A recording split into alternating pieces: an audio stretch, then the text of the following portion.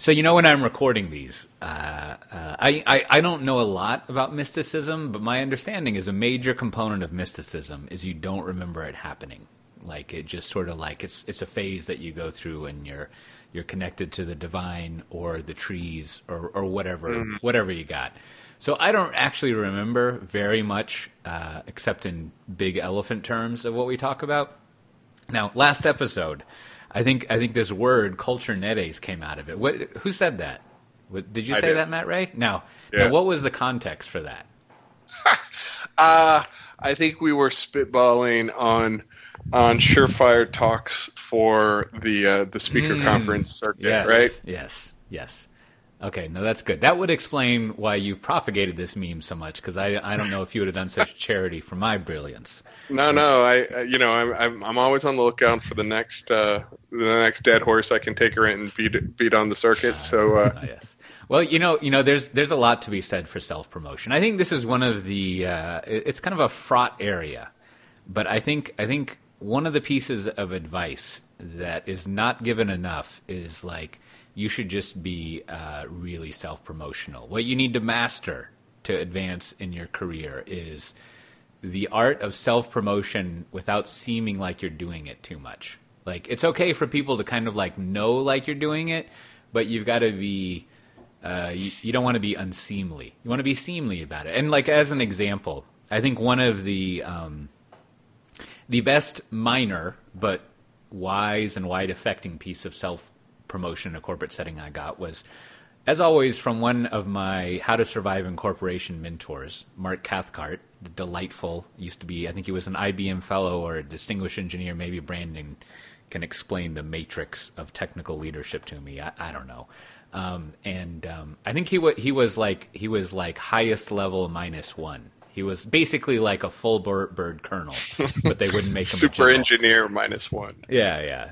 And I don't know, is that a DE or a fellow, Brandon? No, the fellow, the IBM fellow is higher than the IBM distinguished engineer for those scoring at home. Well, if Mark is listening, I don't mean to be insulting it with remembering it, but I don't think he was the highest level, which having worked with him was an awful crime. He had, I'm going on a tangent here, but he had some wonderful stories about things they would store underneath the floor in mainframes, like heating up.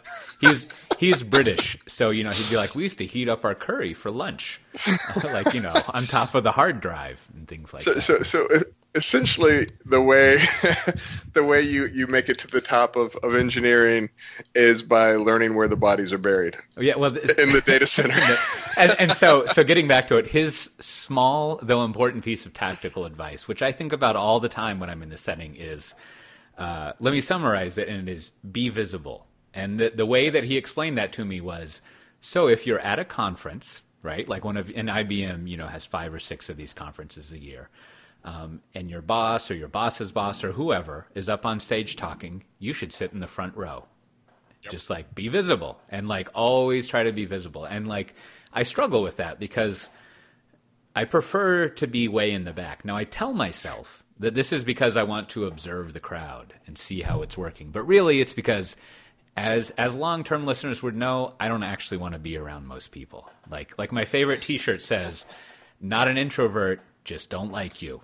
So, like, it's really that I just want to be around. I should get that shirt. That I don't want to be around people, but I try very hard to always sit in the front row, literally or metaphorically speaking. So, that's the kind of advice you get from Mark. Good. I'll stop rambling. But my favorite story that I tell myself about him was, I think the first year I was at Red Monk, I was in as all conferences seemed to be back then, especially IBM ones. I was in the Venetian, and we were walking from the fake, what do you call that? Venetian creeks that they got the boats in, gondolas. Yeah. And we were walking from there, and we being me and James Governor, and James's phone rings, my phone rings, and this is back when I had a Motorola Razr, and I pick it up, and all of a sudden I hear, it's one of those situations, to quote our friend Chris Merrick, I'm pretty sure this is in English, but I've listened to it 3 times and I don't understand all of it. And he was talking about writing, of course. But so it was Mark on the other end, and I don't even know what kind of accent he has, but it was just like this insanely thick British accent, and I had no idea what he was saying. And so I just kind of looked over at James, and I handed him the phone, and I said, "Here, I can't understand him," and just handed the phone to him. And next thing you know, the Mark, James, and I, along with the senior vice president who had under him PDFs and other stuff, or no, he was just like rando, powerful senior vice president, and two other Adobe people are sitting in that restaurant across from where the Blue Man Group is. And James proceeds to, for 90 minutes, talk about how Adobe fucked him over by closing PDF.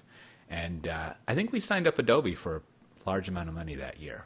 But it was a very memorable little trip that I had there. How did we get on this topic? I don't know.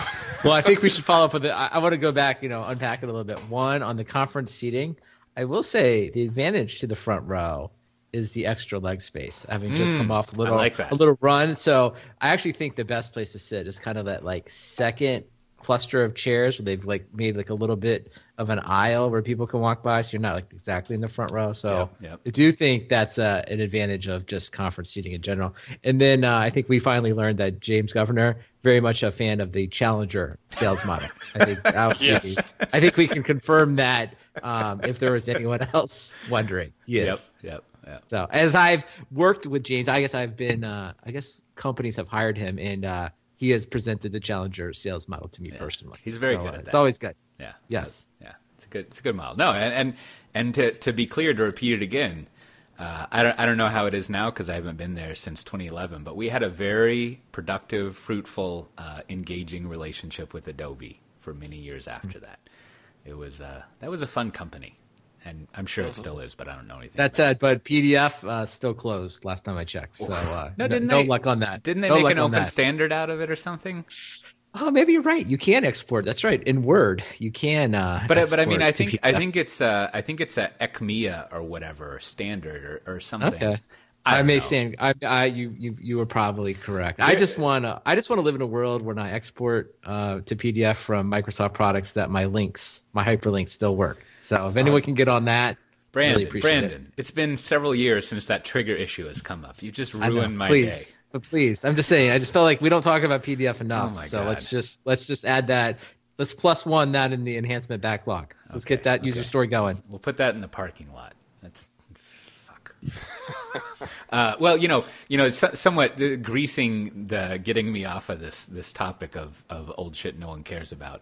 Like, I mean, it is interesting to reflect on all this talk of multi-cloud and lock-in and why in our favorite world topic, like, it's almost redundant now when you talk about Kubernetes to say that it's like, mainline vanilla upstream hootenanny, right? That it's basically all compatible with each other, except maybe for the registry and how you handle security and how you do authentication and how you might maybe storage, pretty much everything except the running stateless instance. But hey, it's portable. Anyways, we're getting there. It is interesting to reflect that this paranoia does indeed come from very good sources, right? Like Microsoft trying to destroy Netscape, and it's not like Netscape was, fucking rainbow and sandals on its own, as I recall.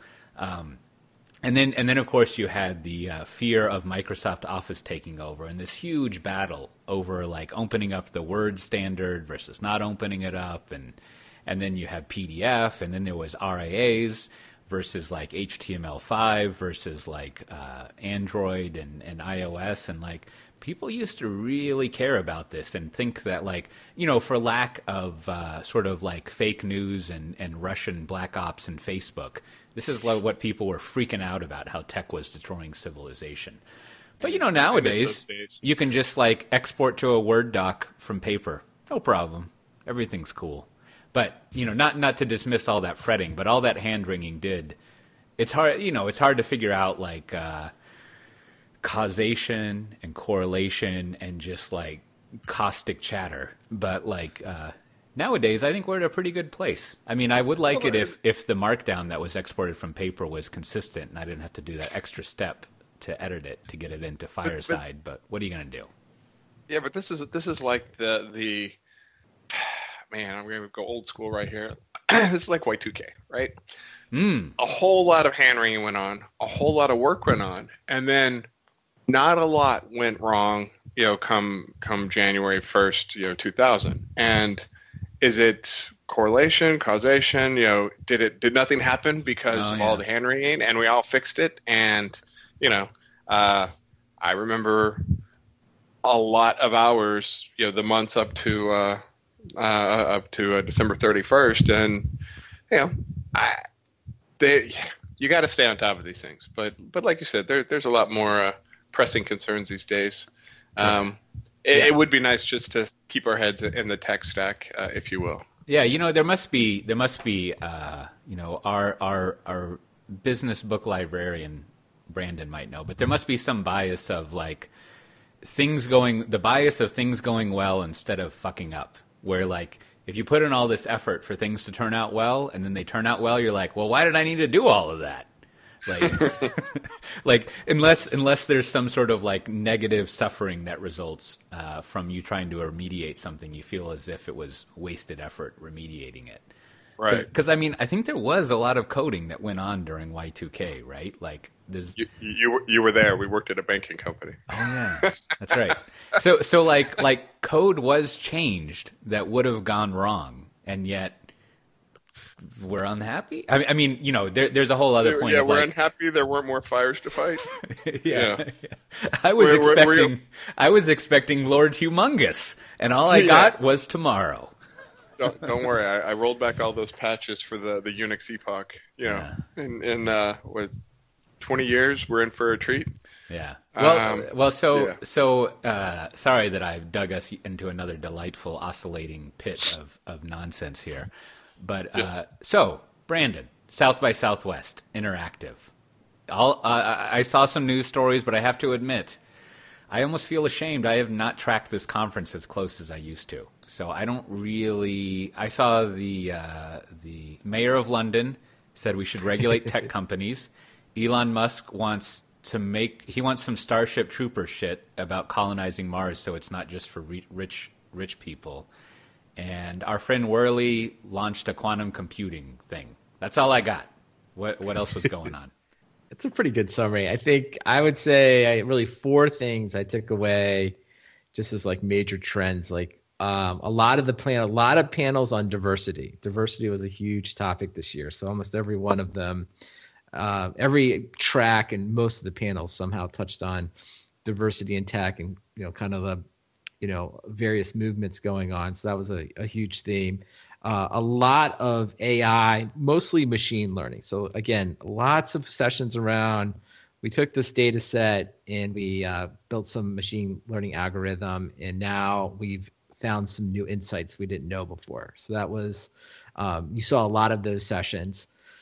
I have to be honest, I didn't go too much, but there was a tremendous amount of talk about the blockchain. I'm kind of exhausted on the blockchain, so I kind of opted out a lot of that. Can I interject there just a little channel check, metaphorically speaking. This weekend, or this past long weekend, we had a nice little rental on Canyon Lake. Lovely, I recommend it. And there was much conversation among the normals I was with about what exactly is Bitcoin and the blockchain. Like lots of conversation. Dear. And Kim actually just happened to have listened to a podcast yesterday that was trying to explain it as well, along with the dark web, which was fun. So scary. So blockchain, yes, very, very popular. So please go on. I just wanted to add that marginalia. Yeah, no problem. I think Kim probably represents a lot of people, because remember, South by Southwest Interactive, it's like, as the name sort of implies, it's kind of like the internet has a conference. So you get kind of like media, technical people, sports, personalities, just like a whole bunch of different people that's kind of related, but not really. So there are like these lots of the topics are broad, but kind of only like an inch deep, right? So it's a lot of people explaining just like, well, the blockchain is the distributed ledger part of, the thing you've probably heard a million times if you're listening to this podcast. Right. And then there was a lot of kind of what I would call like podcast media. So kind of the new media. So like the podcasts that I attended that were like live tapings were I actually went, like the Pod Save America guys were here in town, so that was like a big show. So I went down there and represented Software Defined Talk at the show. They did a good job. Very large audience.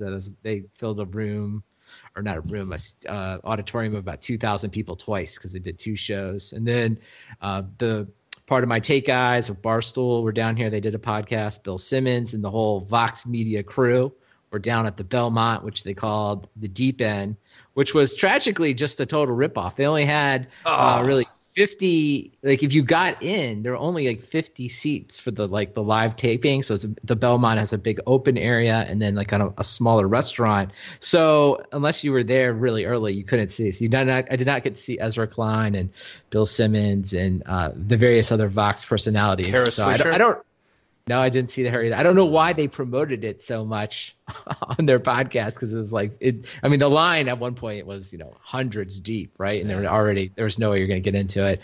And then a couple Gimlet shows, the pitch from Gimlet, and then they were also down here, I guess not filming, they were recording for the upcoming the startup episodes of the Gimlet podcast. So it was interesting to kind of just see how people do it. And one thing I've now realized is that listeners of this show may find it surprising, like we don't edit a lot, but when I watch these other guys live, they do a lot of editing behind the scenes. So they're a little bit less polished, right? When they're just kind of talking, which made me feel good and then Ira Glass, of course, the godfather of all podcasts, was here and not recording it, just giving a talk. But it's always interesting to hear him talk because he's very, very good on the radio. But you see him talk as a presenter, and it's like, he stumbles, he uses crutch words. You're like, oh, okay, he's a normal human being too. So crutch words.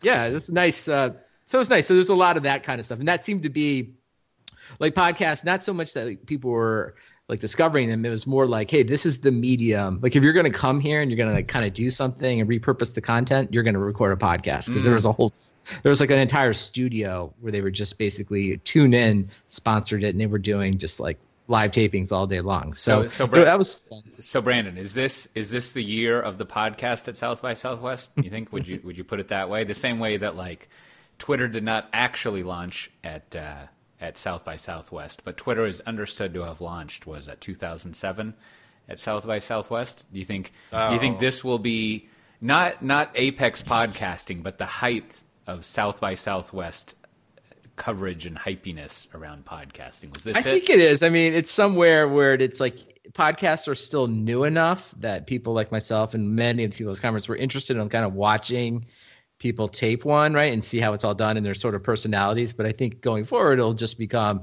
this is just another form of media that you just consume. So I do, and there wasn't a lot of one. It wasn't nearly as crowded, I don't think, as it had been in past years. This is the first year I had a full badge, so I can't give you direct comparisons. But like just living in Austin, like parking was okay. You could get on the train. It was, it wasn't like totally insane. And there were a few sessions that got sold out.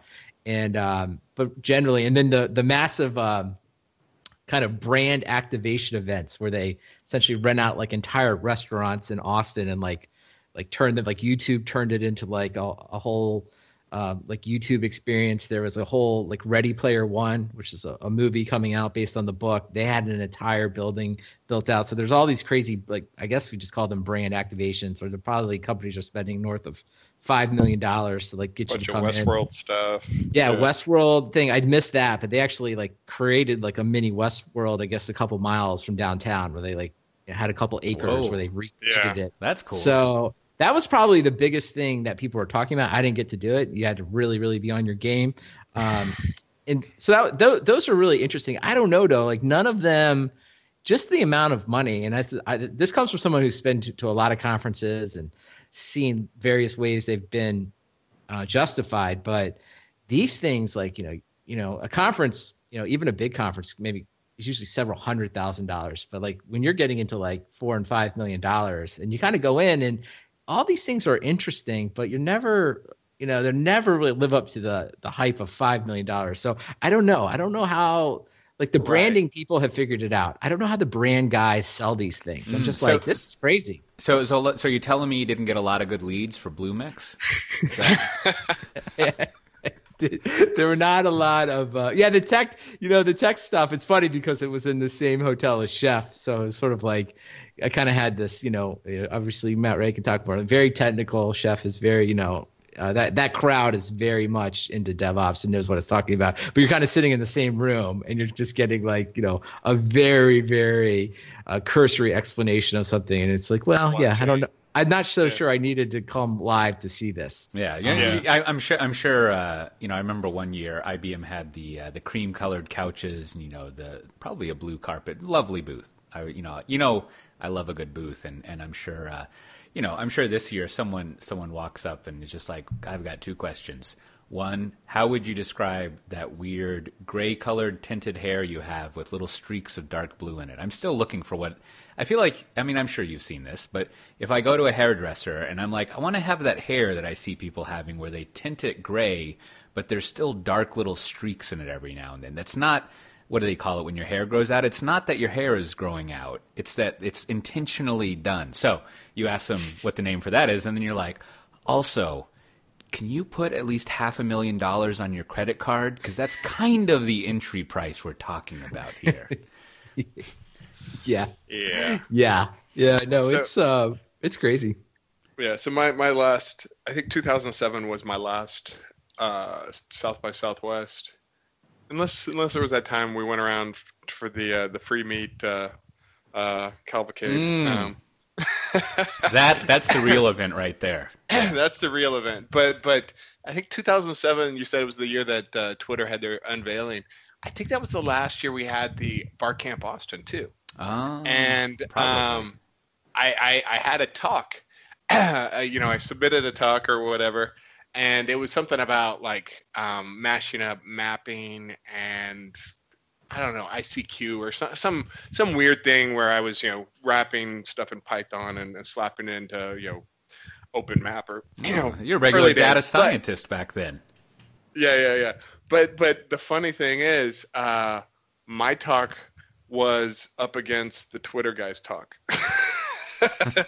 And there were 4 people in my talk, and there were like 250 in the other room. And they were all texting to 5505 or whatever, updating their status. They're like, Jack, check out this loser in the other room, and I'm like, mapping, it's gonna be big. But anyway, do you think that was it Chris Messina or the Tantec guy who invented hashtags? I think it was Chris Messina. Do you think every now and then that guy's like, fuck, like?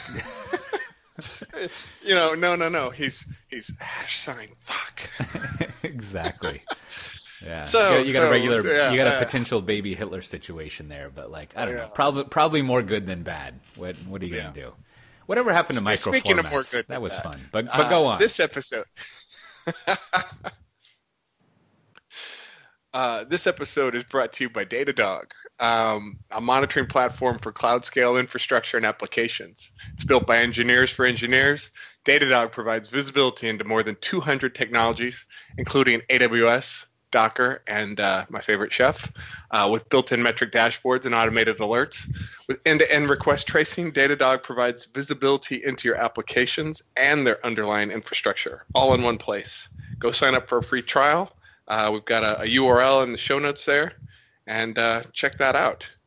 And Matt, did you know you can go to datadog.com/SDT to sign up and get a free trial? And Datadog wants you to know that they just launched last week the general availability of their log management capabilities. So now, from one place, you can go in there, find the log, find what parameters are giving you a hard time. You can even trace the path all the way through.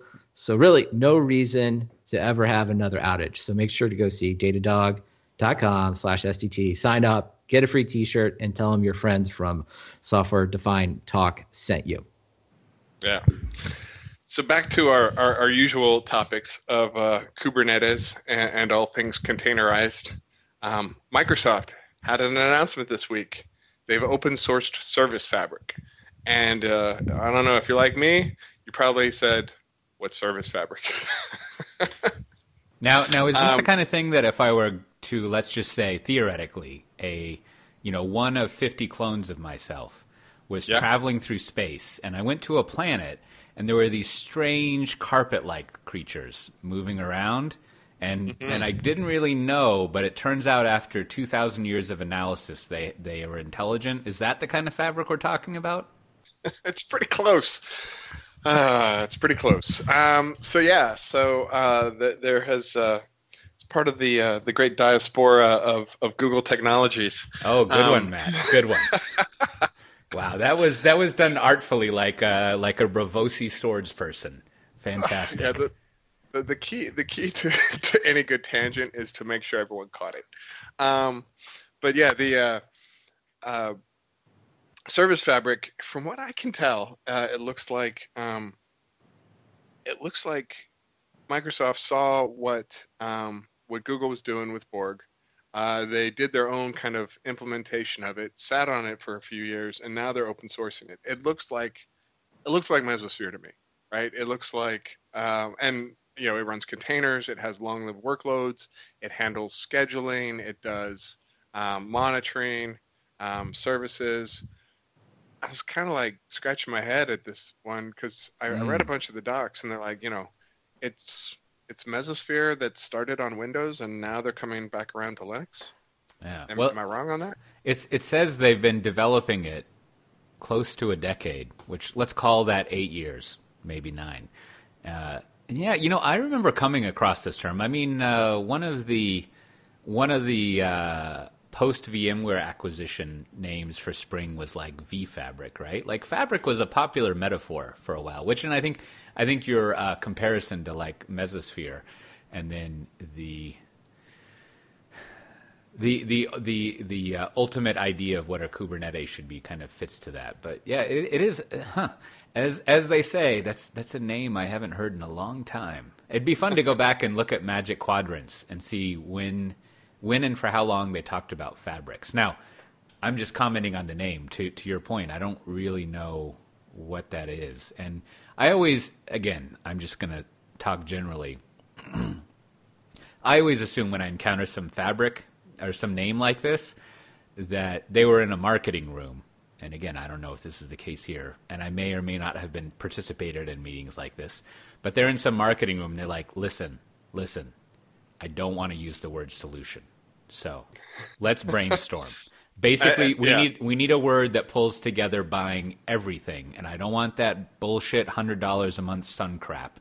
But I want a name that pulls together everything that we would buy, and then it's fully integrated, and you can't come at me with solution. And I feel like words like fabric come out of the other end of that, which I don't know if that's the case here, but anyways, that's always my thinking of that. But probably somebody was on task and they were like, wait, you want to use the Polish word for fabric? No. We're not calling that's not going to be the name of the project. We're not calling this thing Kubernetes. That's ridiculous.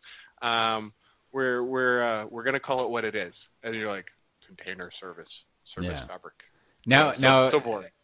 Now all that like shit talking from me aside, right? Like I think if I were to spend a lot more time looking at this, it probably is actually really nice that they're kind of disambiguating what happens or what's going to go on with the fabric thing versus like what's the deal with the Azure stack versus like what's the deal with this thing.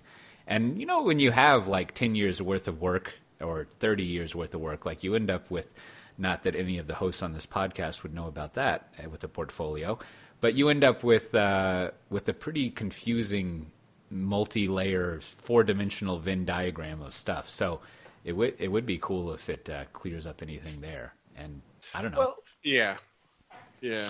But there was a nice Register article this week. I think, Matt, you found it, talking about, I think the title doesn't really do it justice. It says Netflix could pawn 2020, pwn 2020 in IT security. And they kind of talk about like some of the technology they've created. But he gets into kind of defining like what it is everyone's trying to do. And he just kind of calls it a wrapper. And really, the thing that I like about it is it's sort of, we talk so much about Kubernetes, but really his point is that it's all this other stuff. It's really, at a minimum, you need containers, layer 2 network extensibility, micro segmentation, network function, virtualization, automatic monitoring, and workload orchestration. And, his point in this is saying that, Netflix, along with VMware are probably close to doing that, even though they're not often spoken about as like leading this area. And then there's all the other vendors we talk about, Amazon, Google, IBM, whoever, everyone trying to catch up and do it all. And I think what I like about this is like, it's kind of the beginning of like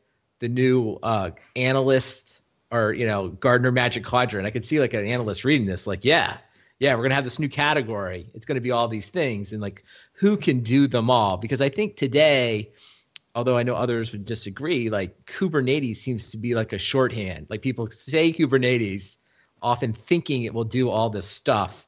And then, it's like, oh no, you need Istio. Oh no, you need this other thing. But the hope is they'll eventually, one vendor or a group of vendors will figure this out. And if anybody, it is Mesosphere, who's kind of been at the forefront of trying to say this is everything you need. Right. Even though we don't, I don't know. I think we sometimes think of them as laggards.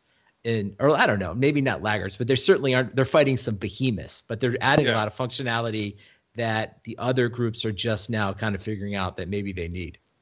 Yeah, I mean that Register article, it's, if you get past the headline, it's really good. Where he's kind of laying out the landscape, how things are going to work, in the air quote future, which is now. But then the pivot to, and if Netflix would just productize this, they'd reap fortunes. I'm like, that is ridiculous, right? I mean, companies don't do that in general, and that's not their DNA to be a company that is a customer-facing enterprise software. That's not. It's like when these companies open source some internal tool. And, they're like, well, over here at, massive bank company, we have this dashboard that we use. We're going to open source it, and everyone and the industry will standardize upon it. And I'm like, that's not how enterprise software works, right? Yeah. Well, you got to have like product managers and sales architects and, people like hammering it in to fit all these places where the people can't be bothered, right? There's a lot of blood, sweat, and tears in making something enterprise, because it's one thing for two companies to share something on GitHub, but it's another for like 100 companies to standardize on it. That's where I just thought this article was like, yeah, Netflix, they could become an enterprise software company. Like, no, they won't. Just no. Somebody from Netflix could leave, raise some VC, and start a company to do that. But then they're just, chasing this tiger, right? Netflix, throws their stack in the air every 6 months, and new pieces land, and that's what they're rolling. Yeah. Who wants to keep up with that? I mean, the real baller move is to go be a VP evangelist for AWS if you were once at Netflix. But what are you gonna do? But I see this is by Trevor Pott. I feel like if there's ever some kind of like low pan situation in the tech world, me and Trevor Pott are going to be like flashing the little gang sign at each other as we quaff some potion to feel good. It'll be me, Trevor Pott, and Matt Assay against Low Pan. We'll have to make sure that our wrists are in good shape. But yeah, I need have a lot of help. I can help you. But I think kind of walking back my making fun of things called Fabric. I think the point you raise is good, is like, and this is why I am rarely actually ever uncomfortable with the word solution, because like to me it has a very to hijack Brandon's phrase, it has a very broad 30-foot deep meaning to it, which is to say it means the totality of all the stuff your organization has to do to like show a logon window so you can go check what your account balance is, right? It's just like all of that, like everything integrated together, the process that solution kind of stops at the technology layer, but all the hardware that you need, all the networking, all the however it is you run your application, all this stuff, plus it has to be integrated together, right? And so like to me that's what ultimately a solution is, and it's why when we would when I would do like strategic assessments of IBM, it would be like, here's what happens. IBM comes in and fucks your shit up when it comes to solutions. Like, that's what they do. And I think that's still the case. And so it's easy to bag on a solution because it's a big, gigantic project that can go poorly. But that's the reality of stuff. Everyone wants to customize these things. So it's little wonder that someone like a Microsoft would have a fabric.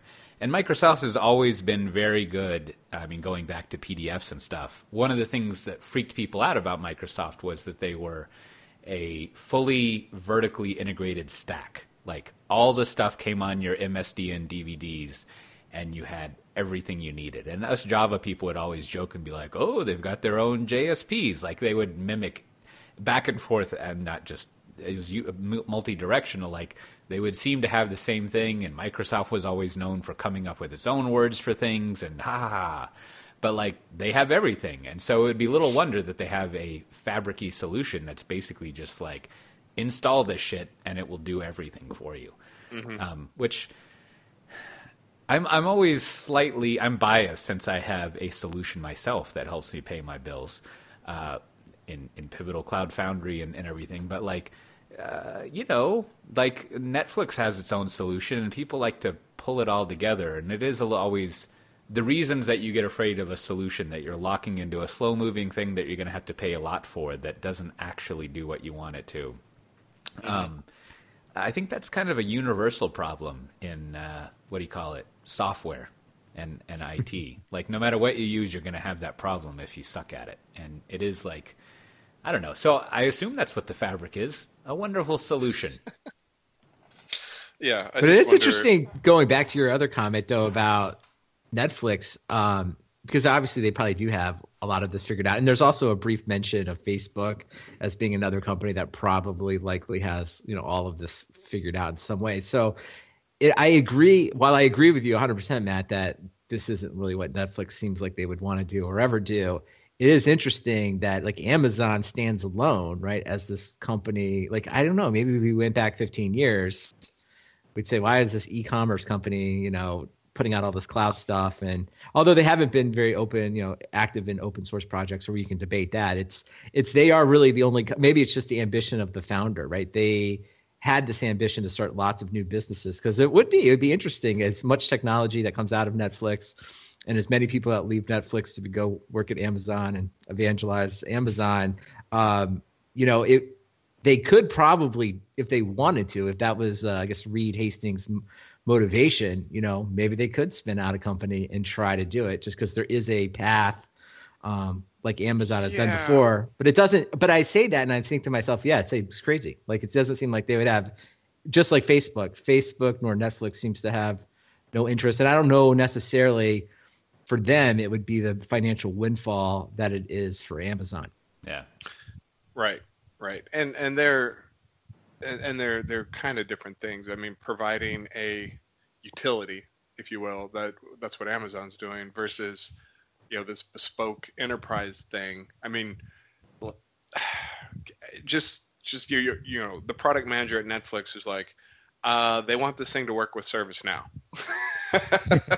Right. It's just like, the government agency we're talking to wants to see our 5-year roadmap.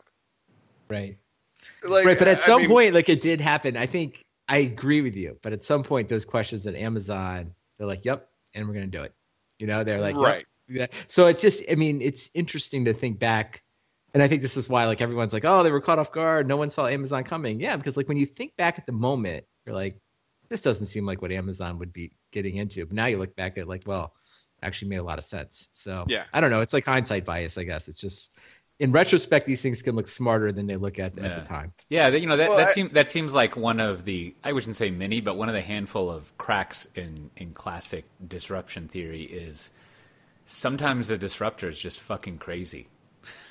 Right? And sometimes they're not even selling anything. Like, those are two things that always get on me, is like, you can just destroy a market because you have billions of dollars and you just open source Kubernetes and you're like, surprise, and you like cause all sorts of problems. And there is some businesses, but it's not, that kind of move isn't described very well in Disruption Theory. And then there's like just I don't want to say mad genius, but there's the Maverick thing where it's just like, you know, somehow the Maverick comes in and they just like, there's no business rhyme or reason to it. And they're allowed to break all the rules. And sometimes you get a spruce goose and sometimes you get AWS. You're right there, you know, like, but that causes all sorts of problems. I think that's best illustrated just by like the Amazon Fire Phone and AWS, you know, like, I think at the time you could probably call them both like, this is pretty crazy. I'm not sure it's going to work. And then you look back and it's like, yeah, Fire Phone was a stupid idea. But if you had the success, a little, you know, quote unquote halo effect of AWS, you're probably like, yeah, you know what? I think people want a phone. People are ready to make the move. Yeah. So, willing to try, right? Yeah, like why not give it a shot? And you know, it would be interesting for something like Netflix, though. Like to your point about a general purpose computing platform sold as the cloud, probably doesn't make sense. But like what they could easily do, which would be interesting, would be, you know, user created videos like the YouTube. Like, you know, that's an interest. Like, what if my son watches probably mostly Netflix and YouTube, and it's like if you just left them in one interface, or like the Netflix video that you know, we're quote paying for, then auto played like some obscure video of a kid playing a video game, you know, like it would work with him. He'd probably just like sit there all day until you know, we made him stop watching that crap. Well, and YouTube probably already disrupted that, right? Yeah, like, with YouTube Red, they're like stuff, yeah. Well, you know, there's no. Netflix probably looks at what they do and they're like, what could we spin out as a, you know, as a foundational thing for other people? Mm-hmm. And you know, the obvious things are like, well, we're really good at video. Well, it turns out, you know, Google's really good at video, and Amazon, you know, at reInvent they announced essentially like everything to be your own YouTube. You know, that was one of the things that they released, is like all these video services. Now, I don't know if they're taken off yet, but it's kind of like Netflix probably doesn't go into that space, you know. So what else are they good at? Well, they're good at IT operations, but I think its own ball of wax. I think to build on to close this out, to build on what Brandon was saying, I think I remember there was an important like you know, strategy journey person. Is that a word? Journeyman rule that I learned, or thing, is that most of what you do when you're working on like corporate strategy is saying no in a very well documented, presentation heavy, I work till 2 a.m. in the morning for 2 weeks kind of way. And using this as an example, right? Undoubtedly, and I'm sure it's some goddamn developers. Undoubtedly, some developers like ran it up the flagpole and they were like, you know what we should do? We should like sell this or offer it. I mean, it has lots of value. Right. And like, and they were like, I have some math that I've done, and it's in like LaTeX or some shit. And they were presenting it to someone, and someone was like, you know, that's a great idea, but also I could make $5 billion over here by licensing Veep and showing that. So exactly, which is to say you have to prioritize what is best, which usually means your best chance at making a lot of money, and you dismiss these other things. Yeah. I mean, the more money you're making, the more likely you are to say no. Yeah. You have things to protect. I guess that is one of the smarter things that disruption theory points out, is those laurels still are comfortable, but they rot like anything else. So you gotta watch out.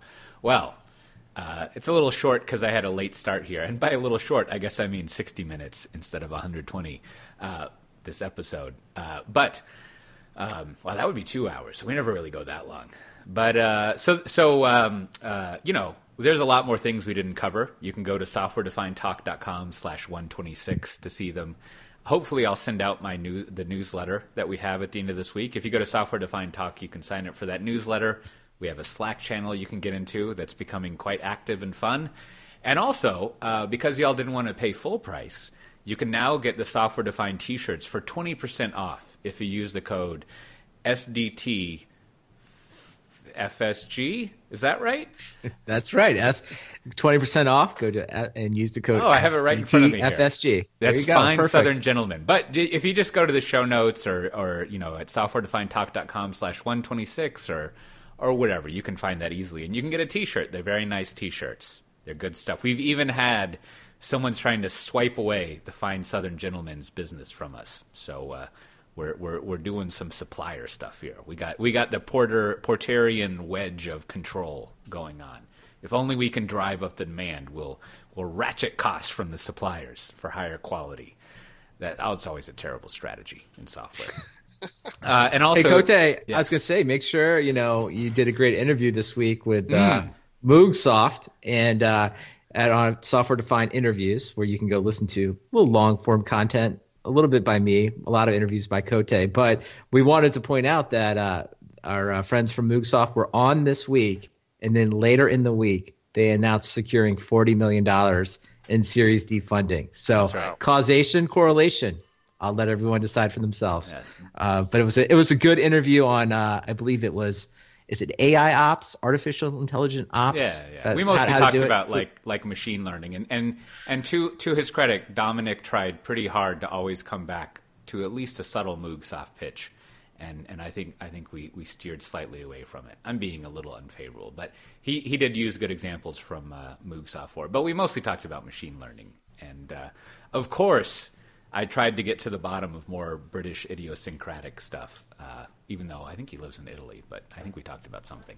And speaking of idiosyncratic British people, this coming Monday, we'll have an interview with Javad, who I worked with at 451. We talk about security things, and me not knowing much about security, it was very educational and fun. And also he's a good sport. And I think we end up talking about French Canadians. That's probably who I ostracized there. But I feel like with my name, I've got a little bit of leeway. And we analyze that at some point. So if you go to softwaredefinedinterviews.com, you should subscribe to that. And we've got a fair amount of other good ones. I just got let's call him a SVP CIO type to agree to record something with me tomorrow, which should be a good interview. He's a good person. Anyways, also, if you still want to get a sticker, just email stickers@softwaredefinedtalk.com.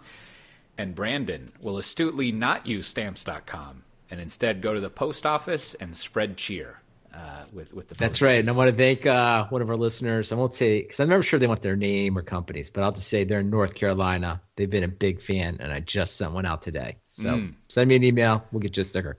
So Matt, this week, yes, what do you recommend to people? I got two quick recommendations. One is, if you're a long time Chef user like myself, I just started using Chef Policy Files, which have been kind of bouncing around, and they're kind of awesome now that I'm using them. So go read up on those. If you want to generate software locks for everything in your infrastructure, so everything is absolutely versioned. It's kind of cool. And my other pick is I've been watching a Danish crime drama on Netflix called Digte. If you like your Danish TV shows, and who doesn't, with your subtitles on, maybe you might enjoy it. It's a little on the soap opera side. But it's not the hard thing.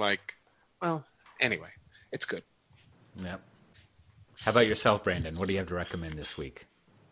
I'm going to recommend the Netflix series Altered Carbon. I don't know exactly what you were saying earlier, Coach. I can't remember, but you were saying something about could you just clone yourself? And so that's what got me thinking. Yes. So in Altered Carbon, you can essentially copy yourself and upload yourself into various different bodies, and you can even make a copy. So if you're interested in seeing what life would look like if you could do that, check out Netflix Altered Carbon. It's fun.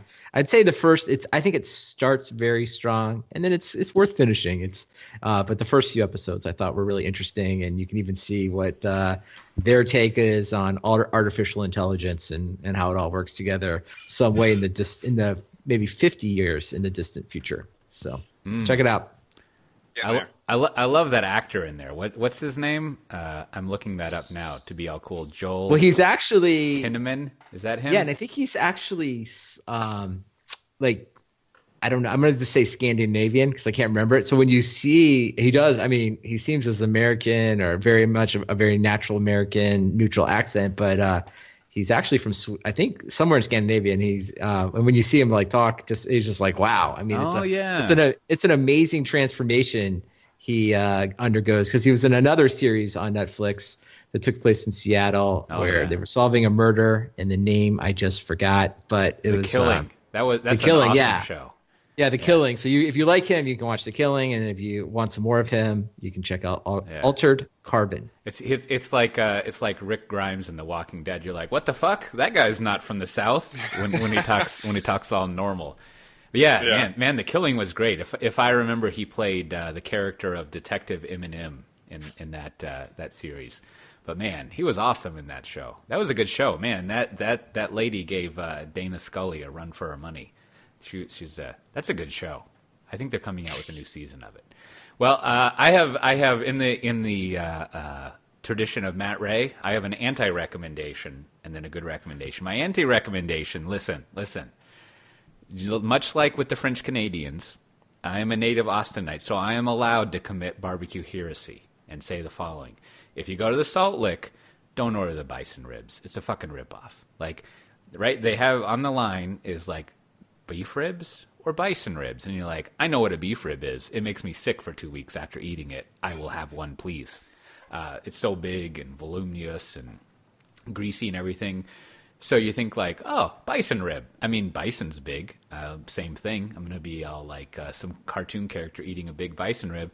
But they bring it to you, and it's basically like a quarter longer than a pork rib.